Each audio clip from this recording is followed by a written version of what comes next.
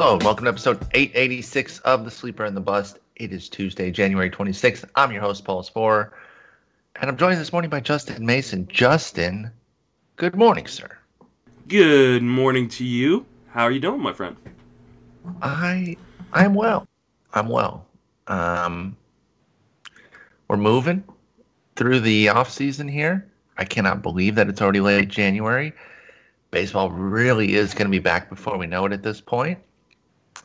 There's a few things still to be sorted out with regards to, the league rules and what have you. We learned that the Players Association turned down the proposal for the DH and expanded playoffs. It's not over yet, but that's not very good. And, what do you think the percentage chance that we don't have expanded playoffs are? 30%. Sorry, a DH and expanded playoffs. Yeah, 30%. Yeah, I don't even know if I'm that high. A pretty decent chance. I'm interested. But the Players Union hasn't commented on it yet. Yeah, they didn't say, what made them turn it down, because we're kind of surprised. I don't know if it was like, hey, they offered us a crappy cut of the playoffs, or like they wanted us to give each player's firstborn child over.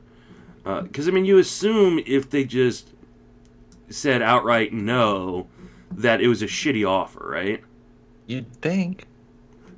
But the fact they haven't said, hey, this is a shitty offer, makes me a little skeptical. Maybe there was to be no discussion about it in the media. I don't know. Well, but the players or the owners, they said, you guys aren't allowed to discuss it in the media. We're fine. We can. Yeah, we can do what we want.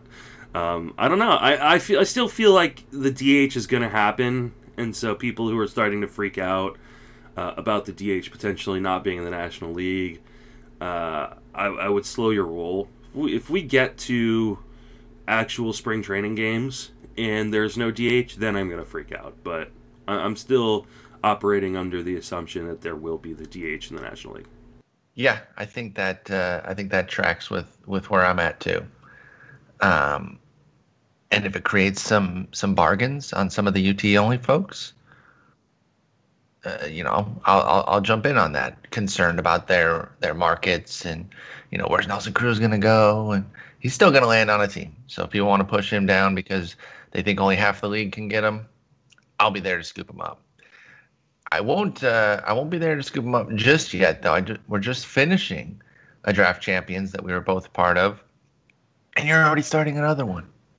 Yeah. You're an insane person. Yeah, it's an issue.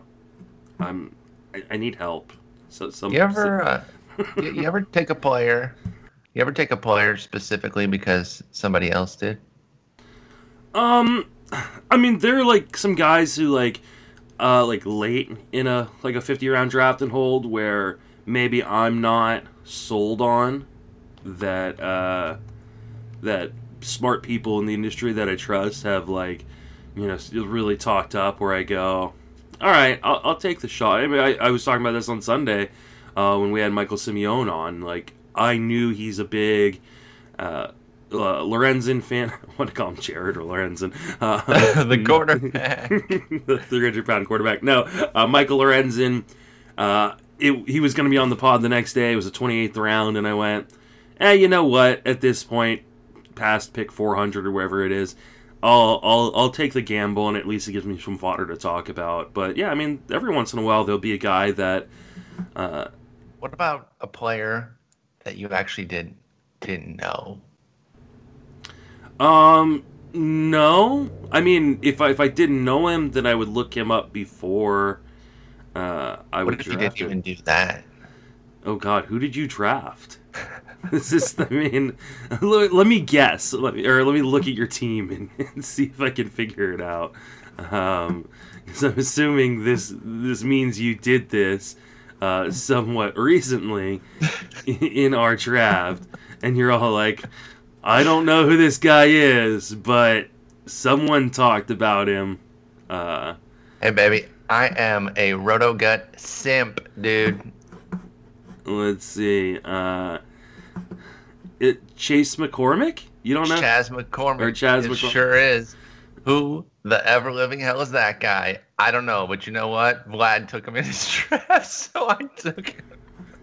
That's funny. Yep. I'm a RotoGut simp, dude. I mean, he was, I think before the Michael Brantley signing, he was projected to be playing, like, in their starting lineup. Well, he took him yesterday, so, we're getting him at 42, and I took him at 40. I don't I'd take know him a little that earlier, RotoGut put it out there. I had to take him a little earlier. I mean, here's the thing. Like, McCormick's one of those guys where I think he could be maybe Not even a real player. 15, You're making stuff up. 15, but he could also, like, only have 150 plate appearances. So, You could also do your taxes. yeah. Yeah, Chaz sounds like a guy who would do your taxes. Have you? No, click the tweet I sent you in G chat real quick. Oh. Let's get a live reaction to this profile pic. That was the ding, because I forgot to close out my G chat. If I don't know if people heard that or not. So let's see. My 42nd round is the true definition of a 5-tool player. Hits for power, average speed, good defender, and files my tax return. That picture is... It's so good, dude. It's so good. He honestly looks like he could, like, be like the next Clark Kent in Absolutely. Superman, like, and maybe that's what Vlad is expecting. Maybe he's expecting We might Chaz only get Clark McCormick. Kent. I don't know Yeah, if we're gonna get Superman. like when he comes on the field, he takes the glasses off and opens up his shirt, and there's a big M for McCormick, or MC. Yeah, the Chaz McCormick cinematic universe begins now. Is this the new version of Whit Merrifield? Because remember, that was the joke when Whit Merrifield is like the whitest name ever. Chaz McCormick combined with the picture Mm-hmm. could be Yeah. that next maneuver. I don't know. Like I said, I'm not certain that it's a real player. It's probably was not. He was in the player pool, and if Vlad took him, good enough for Vlad, you damn well better believe he's good enough for me. I know you're not. I mean, I know you play fantasy football, but you're not like an analyst in the industry. So I don't know that you've ever played in like the Scott Fish Bowl. Correct. So in the Scott, they play on MFL or My Fantasy League for that, which I do not like as a site in general. But one of the things in their player pool, they have like former like retired like players like Barry Sanders and stuff just for fun, and then every once in a while they'll have made up players, and it's often like guys for movies. So like they had Booby Miles one year. Okay, that's pretty. They good. had I Scott like that. Fish himself as a quarterback last year. I drafted That's him really with my cool. last pick. I love it. So this feels like, or when you play a developer. video game, like you're in the 20th season, they just start throwing random names, and Chaz McCormick feels like a random name from a video game. Absolutely does. Or one of the game developers. It's in that realm for sure. But you know what? Looks like you can get some playing time. Obviously, like you said, the Michael Brantley deal kind of puts him on the back burner there. Although Miles Straw is still holding the spot right now. Yeah, but I mean, I could totally see them go and be on like Jackie Bradley Jr. He's a perfect fit for them. or They even should like still an get- Eddie Rosario or something like that. Yeah, they'll still probably get somebody. I doubt Straw or McCormick starts for them. But you know what? I picked him. Thanks, Vlad. Appreciate you. All right, let's talk a little bit of other stuff here. We got a couple quick moves, and then we're going to get into the next 10 starting pitchers. On Thursday, Nicholas Pollock will be joining us. Never heard of him. New player. Chaz McCormick's stepbrother will be here, and we'll be talking a little bit more of the mid-tier pitchers, or the second The guys he's group going to of draft studs. is SP1s. Correct. Because we're going to get through 10 through 20, or 11 through 20 today, and then we'll open it up. Probably we'll kind of live in that 21 to 50 range with Nick, and we won't cover every single one individually. That would take 9 hours between the three of us. But that's the range that we're going to focus in on with Nick. Talk about his strategies, how things are evolving, how he's dealing with the 2020 season, and everything. It'll be great. I'm excited. But first, Adam Ottavino traded to Boston. New York to Boston trade. Hey, man, we need some help with our money. Chief rival, can you help us? Sure. We don't have any good bullpen players. We will take Adam Ottavino. Thank you. And that's kind of how that deal broke down, I imagine. That's how the calls went. Does he become their closer, or does Matt Barnes or Ryan Brazier still look like the guy? What do you think? I think Matt Barnes is still the guy to open the season, but this easily could be a committee to start the season as well, with maybe the hot hand getting it.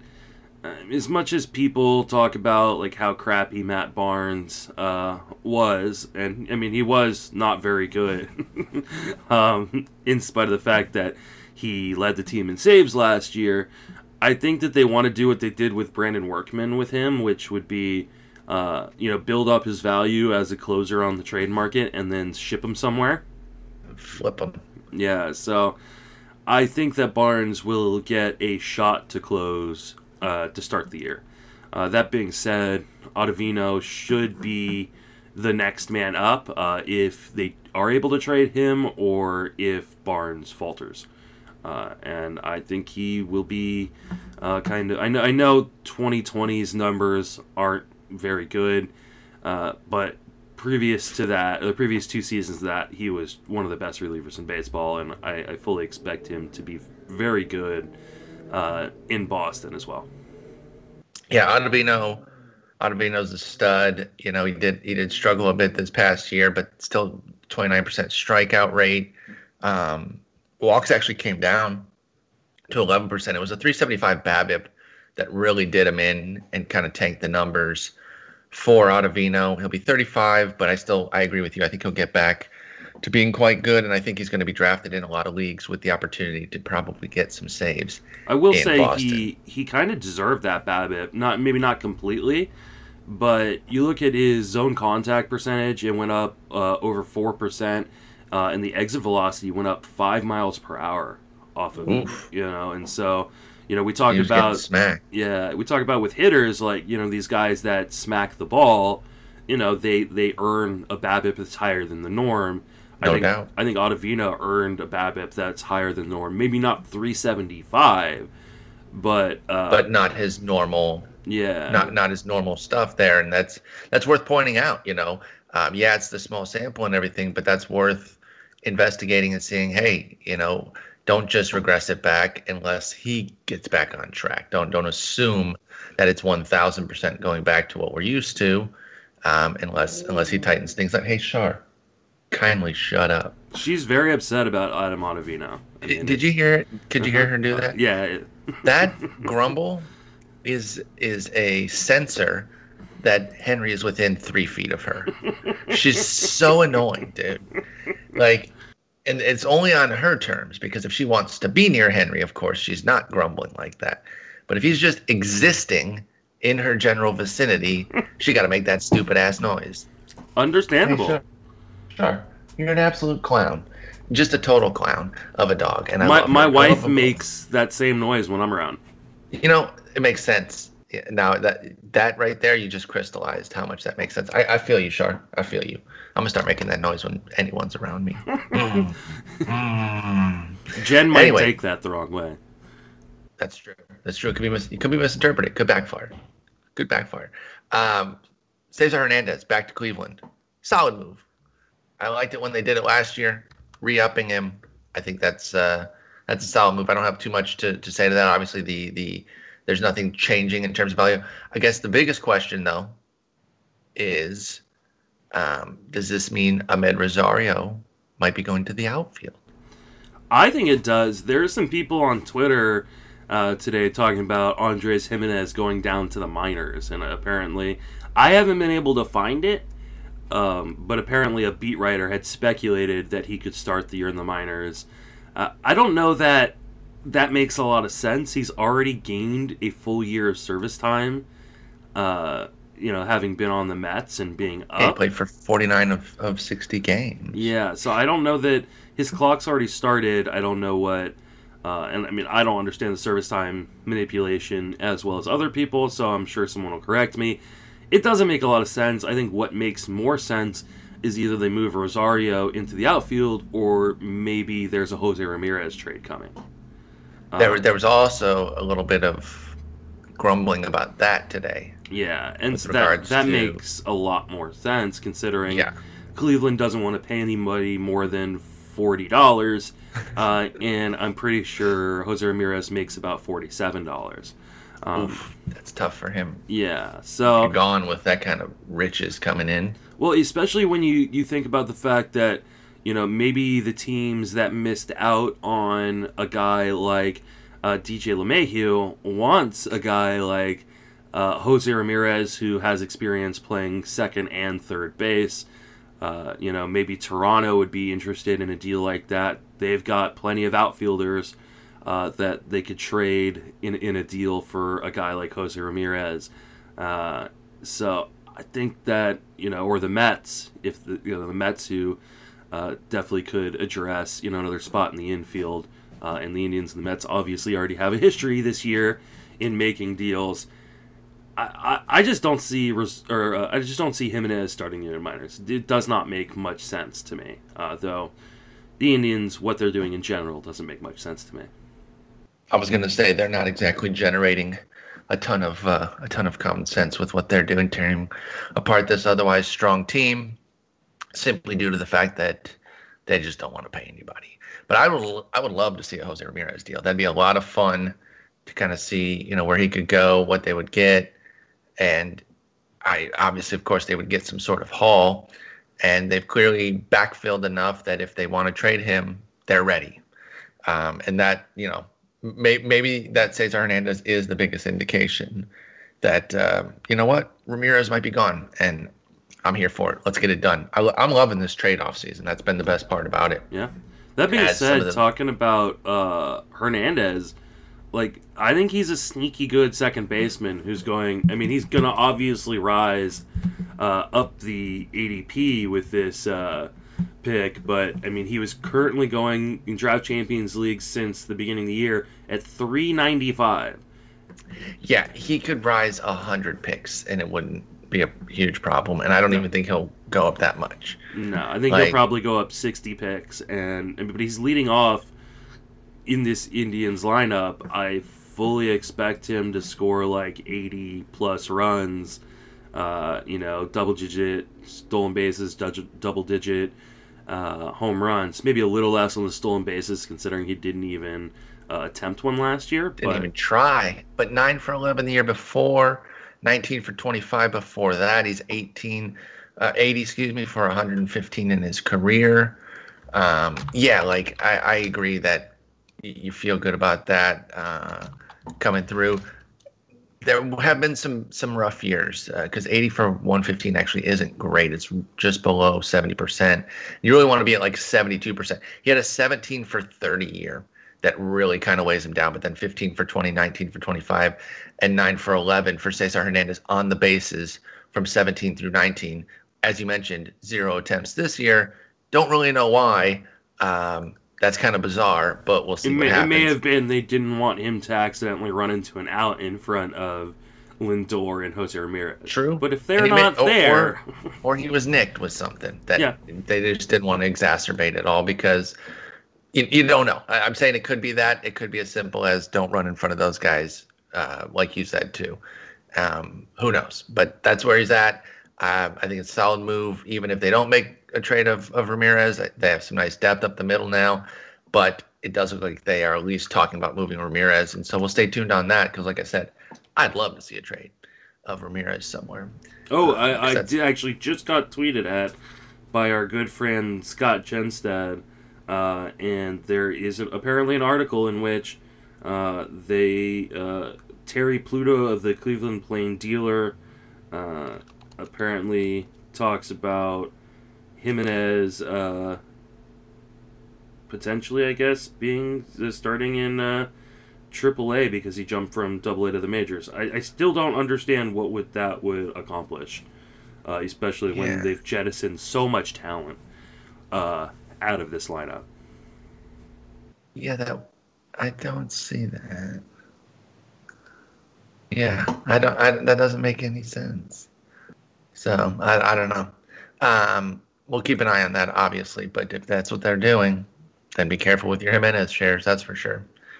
All right, starting pitching time. We're back. We're kind of going through these top 20 one by one, and then we'll start to group things up and discuss them and get through more of them, like I said, on Thursday with Nick. But let's start at 11. The 11th starting pitcher off the board is Jack Flaherty, going around pick 31 on average. Did not have a particularly strong season this past year, but the market is saying, you know what, I'm okay with that. Looking at what he's been doing since 2019, 236 and 2/3 innings of a 3.12 ERA, 101 WHIP, 30% strikeout rate. I think that's what's really keeping people interested in the 25-year-old Jack Flaherty. What say you, sir? Is this somebody that you're willing to put in as your top guy?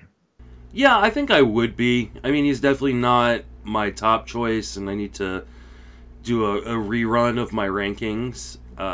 Yes, 2020 was not a particularly good season for him. That being said, he did have a 342 xFIP, so maybe and a 411 FIP, so maybe the 491 ERA isn't indicative of how he pitched. He also was part of that Cardinals team that had to play 11 doubleheaders because of missing so many games due to COVID. So I kind of give him a little bit of a pass. There is a little bit of concern with the walk rate regressing back to where it was previous to 2019, and the home run rate regressing as well. So there is some risk here, but I feel pretty comfortable about him as an SP1. The question is, I just don't know if I'm willing to take him necessarily where he's going, which has been kind of, I believe, middle of the second round or even early second round. And as we start to see, I guess his ADP this, since the beginning of the year is 29. So it's back end of the first round. I mean, he's he's sandwiched in between three other starters in Max Scherzer, Brandon Woodruff, and Clayton Kershaw, all going within 2 picks of each other. It's tight group there. Tight cluster. And I definitely like Flaherty, but I can make the argument for all 3 of those guys. So I don't know. I'm kind of mad on the price. But I definitely believe he's gonna bounce back and probably put up a mid-3s ERA with a ton of strikeouts. Yeah, I mean that seems pretty fair to think that that's going to be about where he's at. I was looking at all the drafts since the first, and he's at pick 31. But just looking at Draft Champions, does keep him in that 29 range, and with Brandon Woodruff. And, like I said, we talked about Scherzer at 10. So you got all 3 of those guys at the same pick. Who is your number one between those 3? Scherzer, Flaherty, Woodruff. I think it's Woodruff.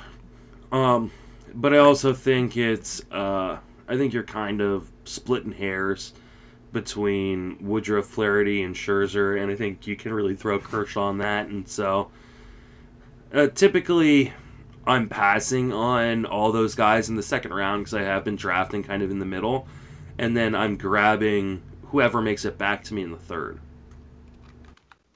Maybe we'll get to said player in this particular discussion. Let's talk Woodruff in a bit more detail.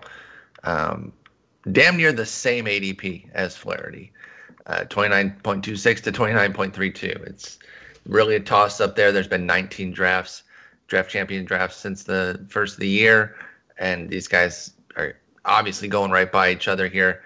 I love Brandon Woodruff coming in off the breakout 19. He did nothing to deter anybody who enjoyed that season. Now you're looking at 195 in the third inning since the start of 19 with a 3.41 ERA, 109 WHIP, 30% strikeout, 6% walk. He's been a monster. and I expect him to continue to be. Obviously, with the shortened season and the fact that he was only able to throw 122 innings in 2019 because the oblique shut him down, I think there will be some concerns about his innings, but I don't share those concerns. I think they're going to be ready to give him a $180 plus. I think he's the kind of guy who goes deep into games, and he's going to be ready for it. I think they're on record as saying actually that they might give about 100 more to everybody. So that'd be 173 and 2/3, just under 180. But I think that would still put Brandon Woodruff among the innings leaders this year. I don't know that we're going to get too many 200 guys. So I'm still buying in on Woodruff very easily, even as the price has risen since I really liked him pre-2019. Yeah, I completely agree. I mean, I buy what he's done over the last 2 seasons, and I mean, his underlying statistics are right in line with what he's kind of done.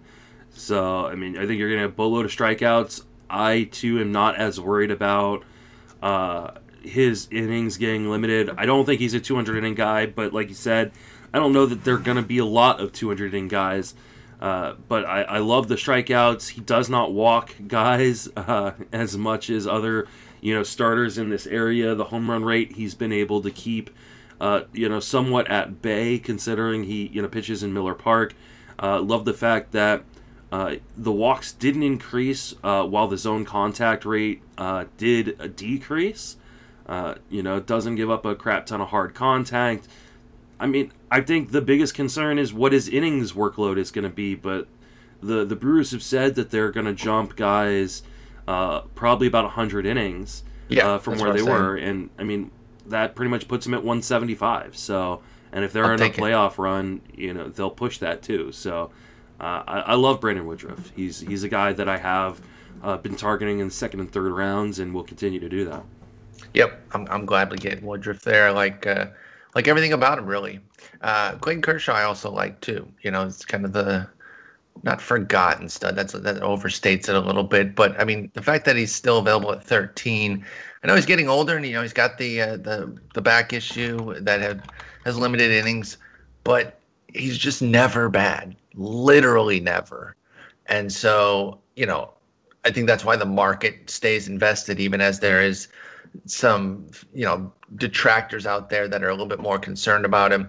I don't share any of those concerns. Yeah, he's 33, but I'm going to invest with Kershaw kind of until I see any reason not to. I guess I think a lot of it is trying to get rid of the hot potato before it burns you, and you'd rather be a year early than a year late. But some people are like 3 years early. Like they haven't been investing in him in the last couple of seasons, and they're just missing out on amazing innings. And, if he only gets 158 this year because they only give him 100 plus, not that the Dodgers have said that they're going to do the same thing, but I think that's about where teams are going to be, is, probably adding 100 to the guys that have been able to do things. I'll take that because that's kind of in line. He had 161 back in 2018, and he was still elite. And again, I want the elite innings that Kershaw delivers. I'll gladly take him if I don't get Woodruff. I do favor Woodruff, Kershaw, and probably Scherzer over Flaherty. I don't know why I don't love Flaherty, man. I just don't. But yeah, Woodruff and Kershaw for sure. I would take here over Flaherty. What do you think about Kershaw? Absolutely love him. In the draft champions that you and I have been doing, he was my ace in the third round. And then I paired him with Corbin Burns in the fourth. And I feel good about the safety of Kershaw with the upside of Corbin Burns. We'll be getting to Burns shortly, too. Yeah, I mean, he has one season with a 3 ERA or greater since 2008, since his rookie season. And that one season was 2019 when it was a 3.03 ERA. Gross. I mean, and can't deal with that. He has only had, he hasn't had a whip above 104 since 2010. He consistently delivers, 28, 26%, and sometimes even 30% strikeout rates. Yeah, I get that the injuries are a concern, but even when he does miss time, he's still one of the best pitchers in baseball. Then the thing of it is, too, you look at the 10 guys we're talking about today, since the start of 19, he has the second most innings behind only Lance Lynn, who we'll get to in just a bit. So, maybe even the innings are a bit overblown in terms of, him falling short, because he's living in those high 20s counts of 27 starts, 26, 28, obviously 10 this past year for Kershaw. But I really believe in what he's able to do, and it's easy to do so. I just don't see a reason to try to time this market and feel like, I'm going to get out early. Like, okay, I guess, but you're buying riskier players around him. I really think that's the case. But some folks are favoring like the next couple guys. I think based on youth, expressly over Kershaw. Let's start with the first one. Zach Gallen, who goes a few picks later at 38 on average, did nothing to deter the folks who really loved him coming into 20. Did nothing to, he lived up to he was a wide awake sleeper. He was not sleeping anywhere, but he was like everyone's little chic pick. And he panned out, though. He was awesome. And he certainly looks the part. He has a 2.78 ERA, 1.17 WHIP combo with the 29% strikeout rate as a major leaguer. Deep arsenal, can get it done in Arizona. I think he is a bona fide stud here. We've only seen him max out with 80 innings pitched in the majors. He had a half season in 2019, and then, of course, 2 months here. I guess you could say we don't know how deep he can go because we haven't seen it. I'm not sure I have many questions about him putting up 175 innings this year, though. I think that's perfectly reasonable for the 25-year-old Gallen, and he should be drafted quite highly as he is. Do you like him at this 14 spot? I do. I'm a big Zach Gallen believer. He's been absolutely fantastic pretty much his entire career, but really since he came over to Arizona. And it's I think he is a guy that, while there isn't a long track record, he offers some nice ceiling mixed with some good floor. I apologize if you guys can hear it. Apparently, our boy Kyle Gibson heard that we were doing a starting pitching episode and decided to fly out to California as opposed to just drive over to Austin where you live. So apparently he's doing some yard work this morning. So it's been a little while since our boy Gibson showed up to do some yard work, but so welcome, Kyle. Yeah, I apologize for that. It's okay. It's okay. It used to be like literally it's like so close at my old apartment. It was so annoying. Yeah. But yeah, so Gallen, somebody you're definitely considering there in that third round when you're usually getting your first pitcher. Yeah. Yeah. It's hard not to. I mean, everything's there, right? Like what question mark could you really have other than the one I said about how 80's been his max major league innings? I don't even know that there's like that much validity to having that as a concern, though. It's not like he's been held out or anything. It's simply been he started his career in the middle of 19 and then got dealt a pandemic season right after. Yeah, so I'm big on him. Now, you didn't get the opportunity to get him in the draft champions in the third round. He went a couple picks before your Kershaw pick, and so that's why you ended up with Kershaw over him. And then my guy came after that. We actually took them in the order that they were drafted. Oh, no, never mind. It would have been Gallen, Kershaw. Anyway, but I took Snell a few picks later. Blake Snell, pick 44 is where he's going. He's my ace in our draft here. I took him with the 11th pick in the third round. I'm obviously perfectly bought in on where he's at here with his price. Listen, I don't know that his innings are going to skyrocket in San Diego. I really don't think that they necessarily are. They don't need to, though, to make an impactful difference. I think if he just gets, the extra inning in a start here and there, that's going to add up to, 15 to 20 extra innings. And that can be a meaningful difference, particularly with his strikeout rate. Now, part of it is his own efficiency, though, too. And I think he would admit this himself. He knows that it wasn't just Tampa Bay saying, like, you have to come out every fifth inning, even if you're on 40 pitches. No, obviously they would have kept him in. A lot of times he was building up counts that made it make sense to go ahead and cap it at 5. Obviously, we know the big World Series game. That was the big difference there, was that he had been efficient and he was looking particularly sharp. But we've seen him be elite. 2018 Cy Young. He certainly hasn't been bad since then. Even with the 4.29 in 2019, you're still talking about a 3.96, 1.25 ERA whip combo since the start of 2019 with a 33% strikeout rate. He's striking out 1 in 3 batters, and that's what makes Snell so impressive, even as the ratios aren't quite as elite. How do you feel about Snell as a third-round guy and going at pitcher 15? I don't necessarily have an issue with it. I think he got a little bit unlucky in the home run department in 2020. If you look at his X stats, his X home runs was about like 12 or 12 and a half, and he ended up giving up 15. So I think that'll normalize a little bit coming into 2021. I like the fact that he's now pitching in the National League where hitters have never seen him. Mm-hmm. And there are some decent pitching parks in the National League West. So it's nice to kind of get out of that Beast East with some bad road parks that he was going to see. No doubt.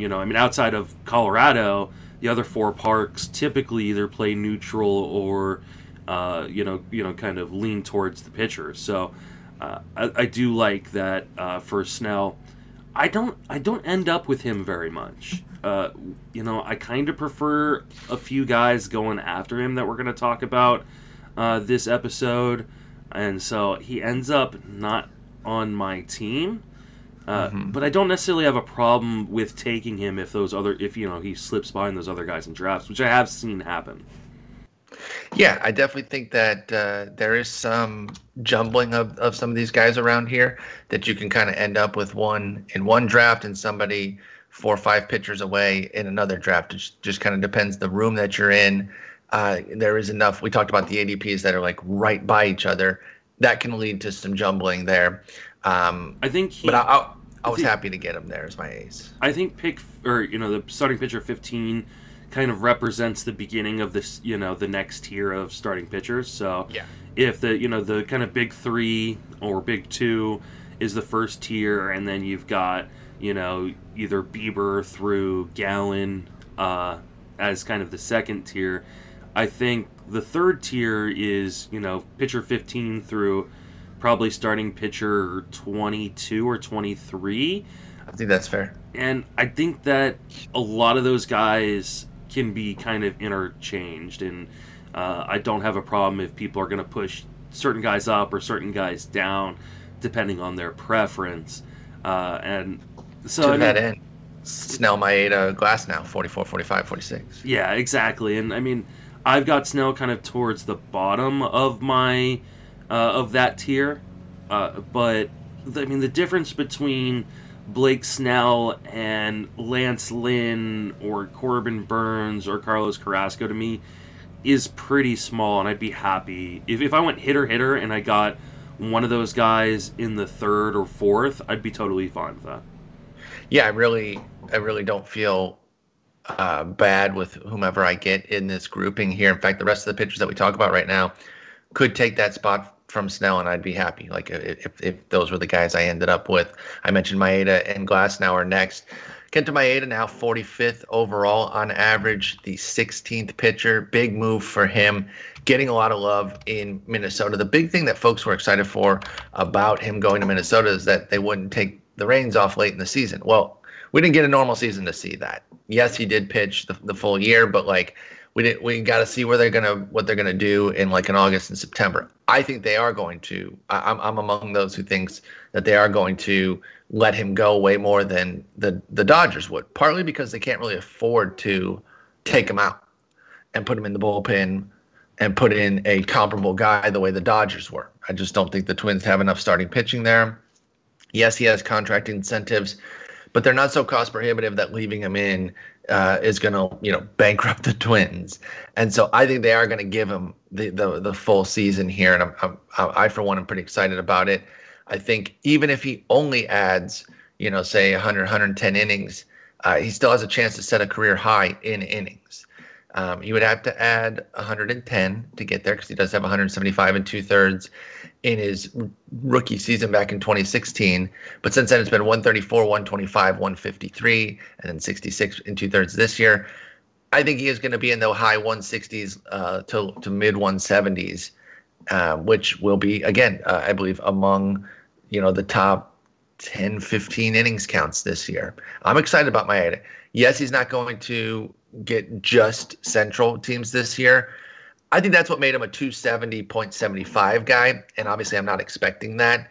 But give me 340, 110, and I'm perfectly happy with Kenta Maeda. Yeah, I mean, I think there's some people who are concerned about Maeda, that we saw kind of the velocity dip, to, kind of towards the end of the season, and he wasn't quite as sharp.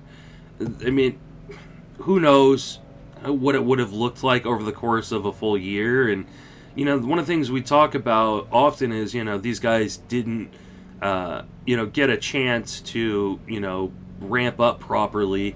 And we also don't know what a lot of them were doing during the time off. Like, they may have been throwing simulated games and doing things to keep their arm in shape where, it was a more typical workload, or closer to a workload that they normally would have faced. I like Maeda a lot. I have him right around this spot in my ranks, right around pitcher 15, pitcher 16. Would be totally fine getting him in the third round. I would likely want to pair another one of these guys we're going to talk about later if I did, if he was my SP1. But I don't have many concerns. I think one of the issues, with people saying, well, they may limit him the way the Dodgers did. The Dodgers had a ton of depth in their rotation and their bullpen that Minnesota does not have at all. No, that's why I don't really. I don't really. Are they really gonna? If they're gonna limit him, are they really gonna pitch Devin Smeltzer more? It doesn't make all And I hope Smeltzer isn't listening. I know he's a big fan of the show, but he's no Kenta Maeda, and this is a team that is gonna face some really stiff competition against the White Sox for a playoff spot, and there are too many other good teams in the West and the East for them to, aim for just a wild card. I think they have to try to win this division, and I think they're going to need Kenta Maeda to go deep in the season and deep into games to do that. Yeah, no, I totally agree with that, and that's one of the main reasons that I just don't see them sidelining him in any meaningful way and putting him in the bullpen there. The simple fact is they just don't have that luxury. It's a luxury that the Dodgers were afforded, and good for them, but no, I don't see it here in Minnesota, so I'll be fine taking him and letting him lead my staff. You get into the question mark with that. People are worried about his innings. I'm more concerned about the innings of the next guy, the guy who is still with Tampa Bay, Tyler Glasnow, going at 46. Now, I will say between the two, they seem to let him go more than Snell, and I know that was kind of interesting to me because he is a bona fide two-pitch guy that you would think would start to struggle more as he goes through the lineup with only two pitches to work with, whereas Snell does have a deeper arsenal. They both can have walk issues at times, so it's not like Glasnow is Mr. Efficient. So I did find that kind of interesting. I love what Glasnow can do when he's on, but I think only having fastball, curveball to really rely on limits, what he can do and leaves him prone to, in this case, home run issues that elevated his ERA to 4.08. And not the first time he's had home run issues. So you look at his two last seasons here, similar samples, 60 and 2/3, 57 and a third with Tampa Bay, 0.6 homer and 1.7. Which one's the real Glasnow? Does he have a home run issue? Was he unlucky? Was he more lucky in 2019? Where do you come out on 27-year-old Tyler Glasnow? Is it time for him to turn the corner? Because, you talk about guys who haven't really shown much relative to where they're going. Dude has a career high of 111 and 2/3. Market loves him. It's the raw talent. What say you? I'm kind of in between. I believe that the raw talent is there and speaks to where the upside could be. I think he's going to power up a bunch of strikeouts. I don't know that he gets over 150 innings or 160 innings this year. Mm-hmm. Being in Tampa Bay, his injury history. That being said, I think it's going to be a very good 150, 160 innings. The homers are a bit concerning. He did get a little unlucky, but of the 20 home runs he gave up, his X home runs were like 18.5. So he didn't get that unlucky. Like, he just sometimes, can't control things and leave shit in the zone. Yep. That's going to get pounded. And the 2-pitch thing is a concern. I'd really like to see him, if he was one of those guys that ended up on Colette's new pitch tracker, I would be really excited. So I do think the home runs come down a little bit, but I think the walks will continue to sometimes plague him, depending on what his feel is in game. I think he's probably a mid-threes ERA guy with a boatload of strikeouts, and my preference is, if I'm going to take a guy like Glasnow, that I pair him with maybe kind of a boring safe guy. Yeah. So, I think that's Glasnow Hendricks. Glasnow Lance Lynn would be a good 1-2 punch, I think, as well. So I could find myself really happy with something like that. Yeah, me too. So I'm not avoiding him, but he is lower in my ranks than he is going in ADP, and so I don't know that I'm going to end up with him a lot. Yeah, I actually put him in 9 in my first run. Pretty aggressive there. He's at 19 right now. So okay, I need to put an update that's more out. like where I'm. Yeah, I had him at 9 before any. I mean, this is months ago now, and just looking through everything, I've come back to earth and like, okay, chill out, Paul. That's way too aggressive. It's maybe because he's just so good looking. I was mesmerized by the fact that fair. He's unfairly good looking, if you ask me. Yeah. I'm just gonna put it out there. It's ridiculous. You don't get to be that good at something and that good. One or the other, dude. Horseshit. Speaking of Lance Lynn, he goes 9 picks later, so there's a lot of scenarios where you could get both, and I do think that's a really strong combo, especially if you open up, say, speedier guy. Like if you go Turner Harper and then you go Glasnow Lynn. I think you got to feel pretty good about where you're at. Four picks in. If that is my start, I'm absolutely stoked. I love Lance Lynn. I've taken him as early as the 3rd round. He's a monster. He's legit.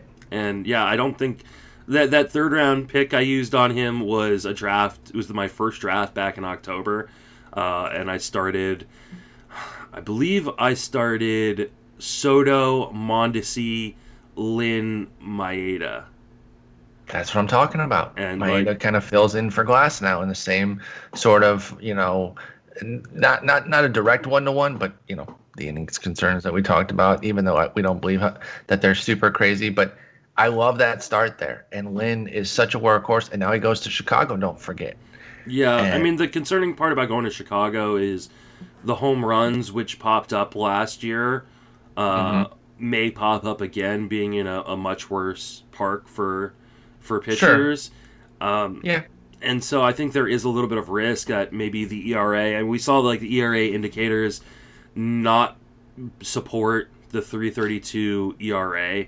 Though, I mean, if you take out his last start in which he gave up 3 home runs, we're talking about a much different bottom line. We're talking about a guy with a 2.53 ERA instead of a 3.32 ERA. Exactly. I mean, I'm not looking at this. I'm not too worried. If I'm putting my ERA expectations, even if I'm just putting him at the 3.32 that he ended up with, I'm still fine with that. I'm actually fine if you put him at 3.50. Yeah, 3.50 with like a 115, 120 whip, but for the volume. And the strikeouts now have really jumped up 28 and 26% the last 2 years, and that's over 292 innings of work there. Like you said, home runs did pop up. I don't think they're a massive issue though. And if he keeps the walk rate in check, which he has the last 2 years, they're not going to be as damaging. Um, and so I think, hey, a little bit higher on the ERA, but the high volume, quality whip, bunch of strikeouts, good strikeout rate, and high volume. You can't pass it up. I like Lynn, and I'm really impressed with how he's emerged in his 30s to kind of jump like 2-3 levels as a pitcher when he was just kind of that, it was always like an innings eating workhorse type mid tier with the Cardinals, but he really transformed himself, and he does it unorthodox relative to baseball. As baseball moves away from the fastball, that's his bread and butter. He doesn't quite use it as much as he did with the Cardinals when he was at an 85 and 81% clip for 2 years running, but he still throws it 68% of the time, which we're just not seeing as much of. He did dive into his slider a bit more this year with good results. And so, yeah, I love getting him in the Central there. He's still gonna get Tigers, Royals, this Cleveland team looking worse by the day. If they trade Jose Ramirez, of course. So that's going to be 3 squads within his own division that you have no problem facing. And I'm not worried about him against quality teams either. I like Lance Lynn. Yeah, I completely agree. I know a lot of people in the industry are starting to fade him, and I'm not. Nope. More for us. Excellent. All right, next up we have Zach Plesac at 57, just behind Lynn. Now, looking at all the guys that we're talking about today, I put them on a 2019 to 2020 leaderboard, and Plesac by Sierra is the worst, easily, with a 458 mark. And it's because unimpressive skills in his debut in 2019, kind of middling. Nobody really saw this coming. Even if you were a Plesac believer, you're full of crap if you say that you saw this coming, particularly because it included a transformation. His fastball usage dropped from 51 to 38%. He dove into his slider in particular. Slider and changeup both jumped. Slider going from 19 to 28% usage. Changeup from 21 to 25%. And there were huge results, particularly with the slider being his best pitch. And that's what really drove Plesac's breakout. He upped his strikeout rate 10 points to 28%, walked virtually nobody at just 3%, and that covered a little bit of a home run issue that's been there throughout his major league career now at 1.4. He was at 1.3 this year. I think that's the one concern that I have, and the track record's a little thin, particularly on high quality. He has 55 great innings.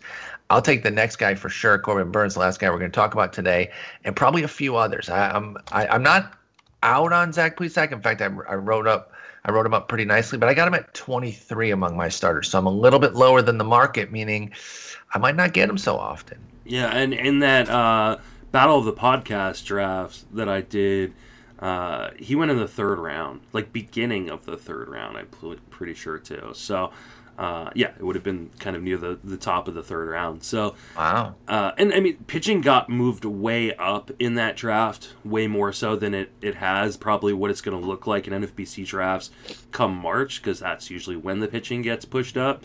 Yep.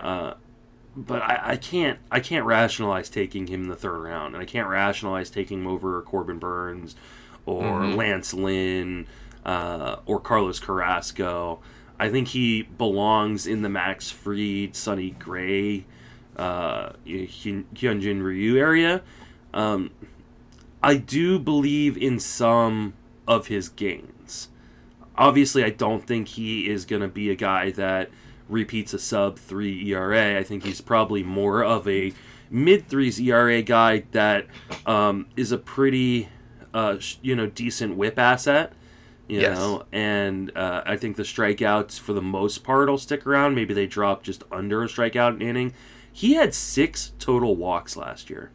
It was insane, dude. His control and command are unbelievable, and I do think that maybe isn't being measured properly in his projections, because the projections hate him. That's with the second, he's commanding secondary stuff, not just piping fastballs. That's the slider and changeup in there, and he's doing a good job with it. Yeah, I think the projections, I mean, they kind of hate him. Like they're really looking at that Sierra, I think, and they're ranging from 419 to 468. with 121 to 132 whip, depending on where you look. I think he is going to be more of a whip asset. I think he'll have a sub 4. I like Plesac for a sub 4 ERA because I think there were enough tangible gains, even in just 55 innings. There was enough change in the profile that I don't just revert him back to 19 unless you think he's going to go back to that arsenal. So I think putting too much stock, and this is where I think the blunt force of projections loses the nuance needed to understand a change in a pitcher here. And that's why I always, insofar as I trust projections, I trust them more for hitters than pitchers. And this is a beautiful example as to why. Yeah, I mean, I completely agree. I completely agree with that. And I think that, and shout out to Dave McDonald and Jake from the High Stakes Heat podcast. I did a podcast last night with them on the Draft Champions pod, and really pushed them on Plesac, and so definitely go listen to that one. Where we were talking a lot about kind of this battle, the Pods draft, where they took him, near the beginning of the third round. Mm-hmm. I don't know that, I think that part of the issue too is like these, premier control and command and control guys, they get devalued in projections, in the same way like Kyle Hendricks has always been devalued in projections. And he always consistently beats them. And I think Plesac could be one of those guys. The difference is he doesn't have the track record that makes me feel comfortable that he will beat those. I feel like True. He can, not that he will. And if you're taking him in the third round or even the fourth round, I think you're saying he will beat those projections as opposed to he can. And I'm not there yet. And so, yeah, he's outside of my top 20 and maybe outside of my top 25, but I'm not gonna beat anybody up if they believe in Zach Plesac. Yeah, I think that's kind of where I'm at with regards to Zach Plesac here, and I think he's a good investment. By the way, I assume you have an HQ forecaster, and it's on the way. Oh, okay, great. Few things bring as much joy to me as when I turn to the exact page of the player I'm looking for, and I just pulled one off on the pod, dude. I just pulled a flip right to Zach Plesac here because I just want to see what they do, because I think they do a little bit more hand tweaking on their projections to account for some changes like a Plesac, and they got a 350-115 ERA whip combo for him, and I think that is more in line. I think that's them understanding that his 19 was one player and his 20 was another, and even though the 20 was only 55 innings, that should get a decent bit of weight relative to what you might normally do in a situation like that with Plesac. But that's enough on him. I'm currently on the clock in this NFBC 50. With your first pick? Yeah, at 12? Pick 12 and 13 here. And where are you going? I think I'm going to go Story Freeman. I like that. That's a hell of a combo right there. Two guys I don't know. I don't think I've got yet this draft season. I took Story at 11 in ours, so that's right in that realm. And it's a 12-teamer, so I feel more comfortable about the potential guys who might come around to me pitching-wise. Maybe get a couple guys in this area I like that we've been talking about today. So I'm going Story Freeman and hoping for the best. That's a fantastic combo there. Jose Ramirez went first in this draft. Excuse me? He went first overall in this draft. Love Jose Ramirez, but that is not a good idea. I don't like that. Is that just hoping for a trade? I do not know. I guess. But, I mean, is there any guarantee that wherever he goes, they're going to let him run the way he runs in Cleveland? Not. No, I have no idea. I don't know. Like I love Ramirez. I don't like that move though. I don't think that the number one pick is as wide open as people think. I really think you should still be taking Betts or Trout personally. Acuna, and then I think you can make the argument for about 6 guys, or maybe even 7 guys, but I don't think that Jose Ramirez is one of those guys. I think you can make the argument for Turner. I think you can make the argument for Tatis. I think you can make the argument for the top 2 pitchers, depending on where you have them ranked. Obviously, Trout, Soto, Betts, Acuna. I think you make arguments for all those guys, but this is why I want to draft 7th or 8th. Like, I don't want to draft. I don't want to draft first. I don't know, man. Yeah, there's probably more players than I thought that you can make the case for. I guess I would say, I don't know. I guess if you can make the case for Tatis, you can make the Ramirez case then. Yeah, I mean, this is like, obviously not every league plays with KDS. Yeah. But if you do play with some version of KDS, there's no reason to draft in the top 3 or 4 picks. Just I tend to agree with that. You know, unless you really want a starting pitcher and you feel like, hey, this guy's not one of these two guys is not going to be there at 4 or 5 because I know my league or I this is what I believe. Like, then that's the reason to draft in the top 3 to 5 picks. But otherwise, this is the first draft I did not set my KDS at, starting with 8 and then moving my way out away from the middle of the draft. It is because I wanted to try drafting either at the front or the back, and I ended up in the back. And see what happens with it. And finally today, Corbin Burnes. We've discussed him in passing here, comparing him to some of these other guys. Let's dive in a bit. Similar story to Plesac in that there was a radical transformation this year. Unlike Plesac, Burnes was devastatingly bad in 19, almost to a hilarious degree. I mean, I doubt he was laughing when he gave up an 8.82 ERA, but when you look at how it came about, it's kind of funny.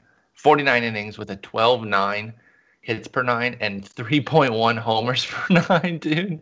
He still had a 30% strikeout rate and 9% walk rate, though. Like, the core skills were still there, just this obscene home run rate, 39% homer to fly ball rate.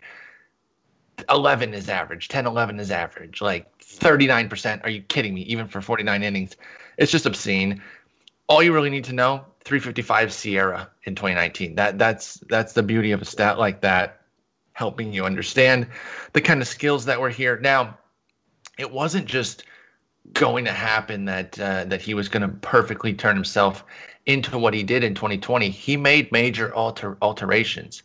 He followed the trend of the league, getting away from the fastball, dropping it 20 points, Justin, from 57 to 37% usage, incorporating a cutter more or less in place of his slider.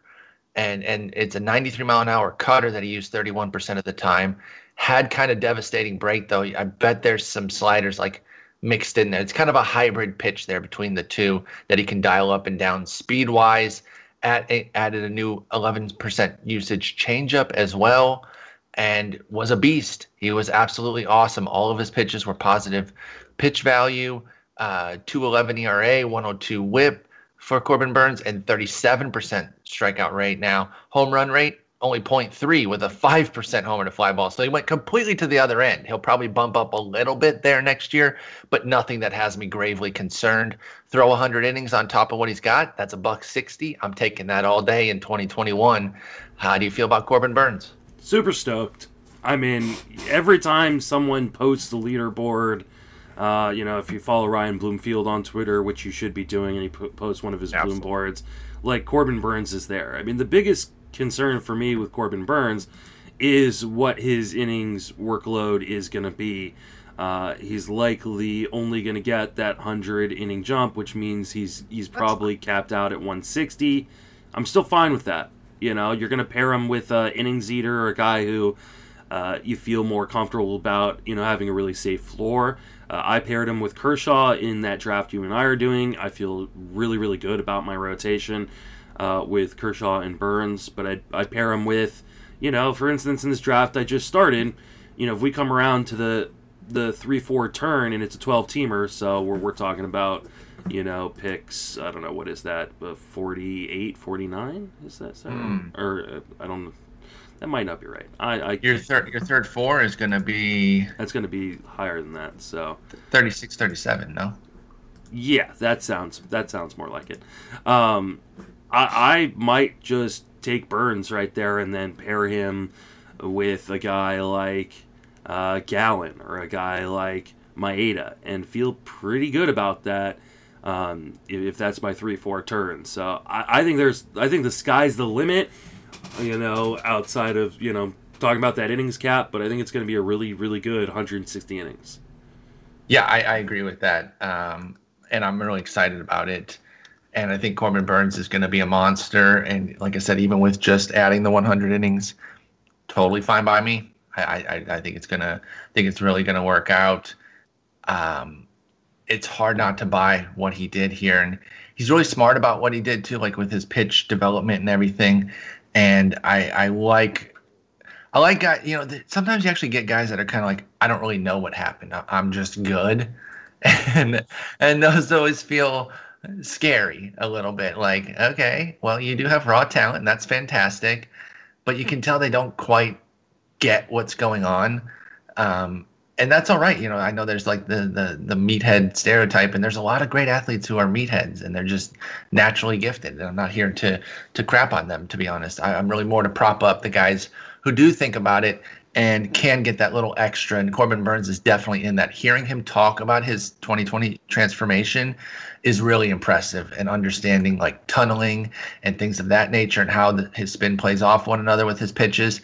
That is great to hear. And so he's instilled a lot of confidence in me with regards to ranking him higher and putting him closer to Woodruff. Remember when they were fighting out for the spot there, I was pro Woodruff. But then it was one of those things where it's like, I'm going to take the winner though. Like, Woodruff's my guy. That's who I'm picking. But if Burnes happens to win, I'm in on him too. And it wasn't to be fence city. It was because I acknowledged that both pitchers had a lot of talent. So when Burnes came around a year later and became a stud, well, now I'm in on both. And I've actually moved Burnes up a decent bit. He opened at 28 on my next list, which will be out soon. He's at 19. Or he's at 18, excuse me, because Glasnow is at 19. So I've moved him up quite substantially. And I'm very much in on Corbin Burnes. So I'm glad to hear that you share the excitement. All right. Well, that's going to do it there for today with the next 10 pitchers. Like I said, we're probably going to cover 21 to 50 range with Nick. It won't be in the same one by one. It'll be more of us picking the guys that we like, talking about strategy with Nick. We'll get some deep sleepers from him too. Don't worry. We'll get him to talk about some folks that he likes that are going much later, because that's his wheelhouse. But Justin, until then, I will talk to you later, and I hope you have a wonderful Tuesday. Take it easy. Peace.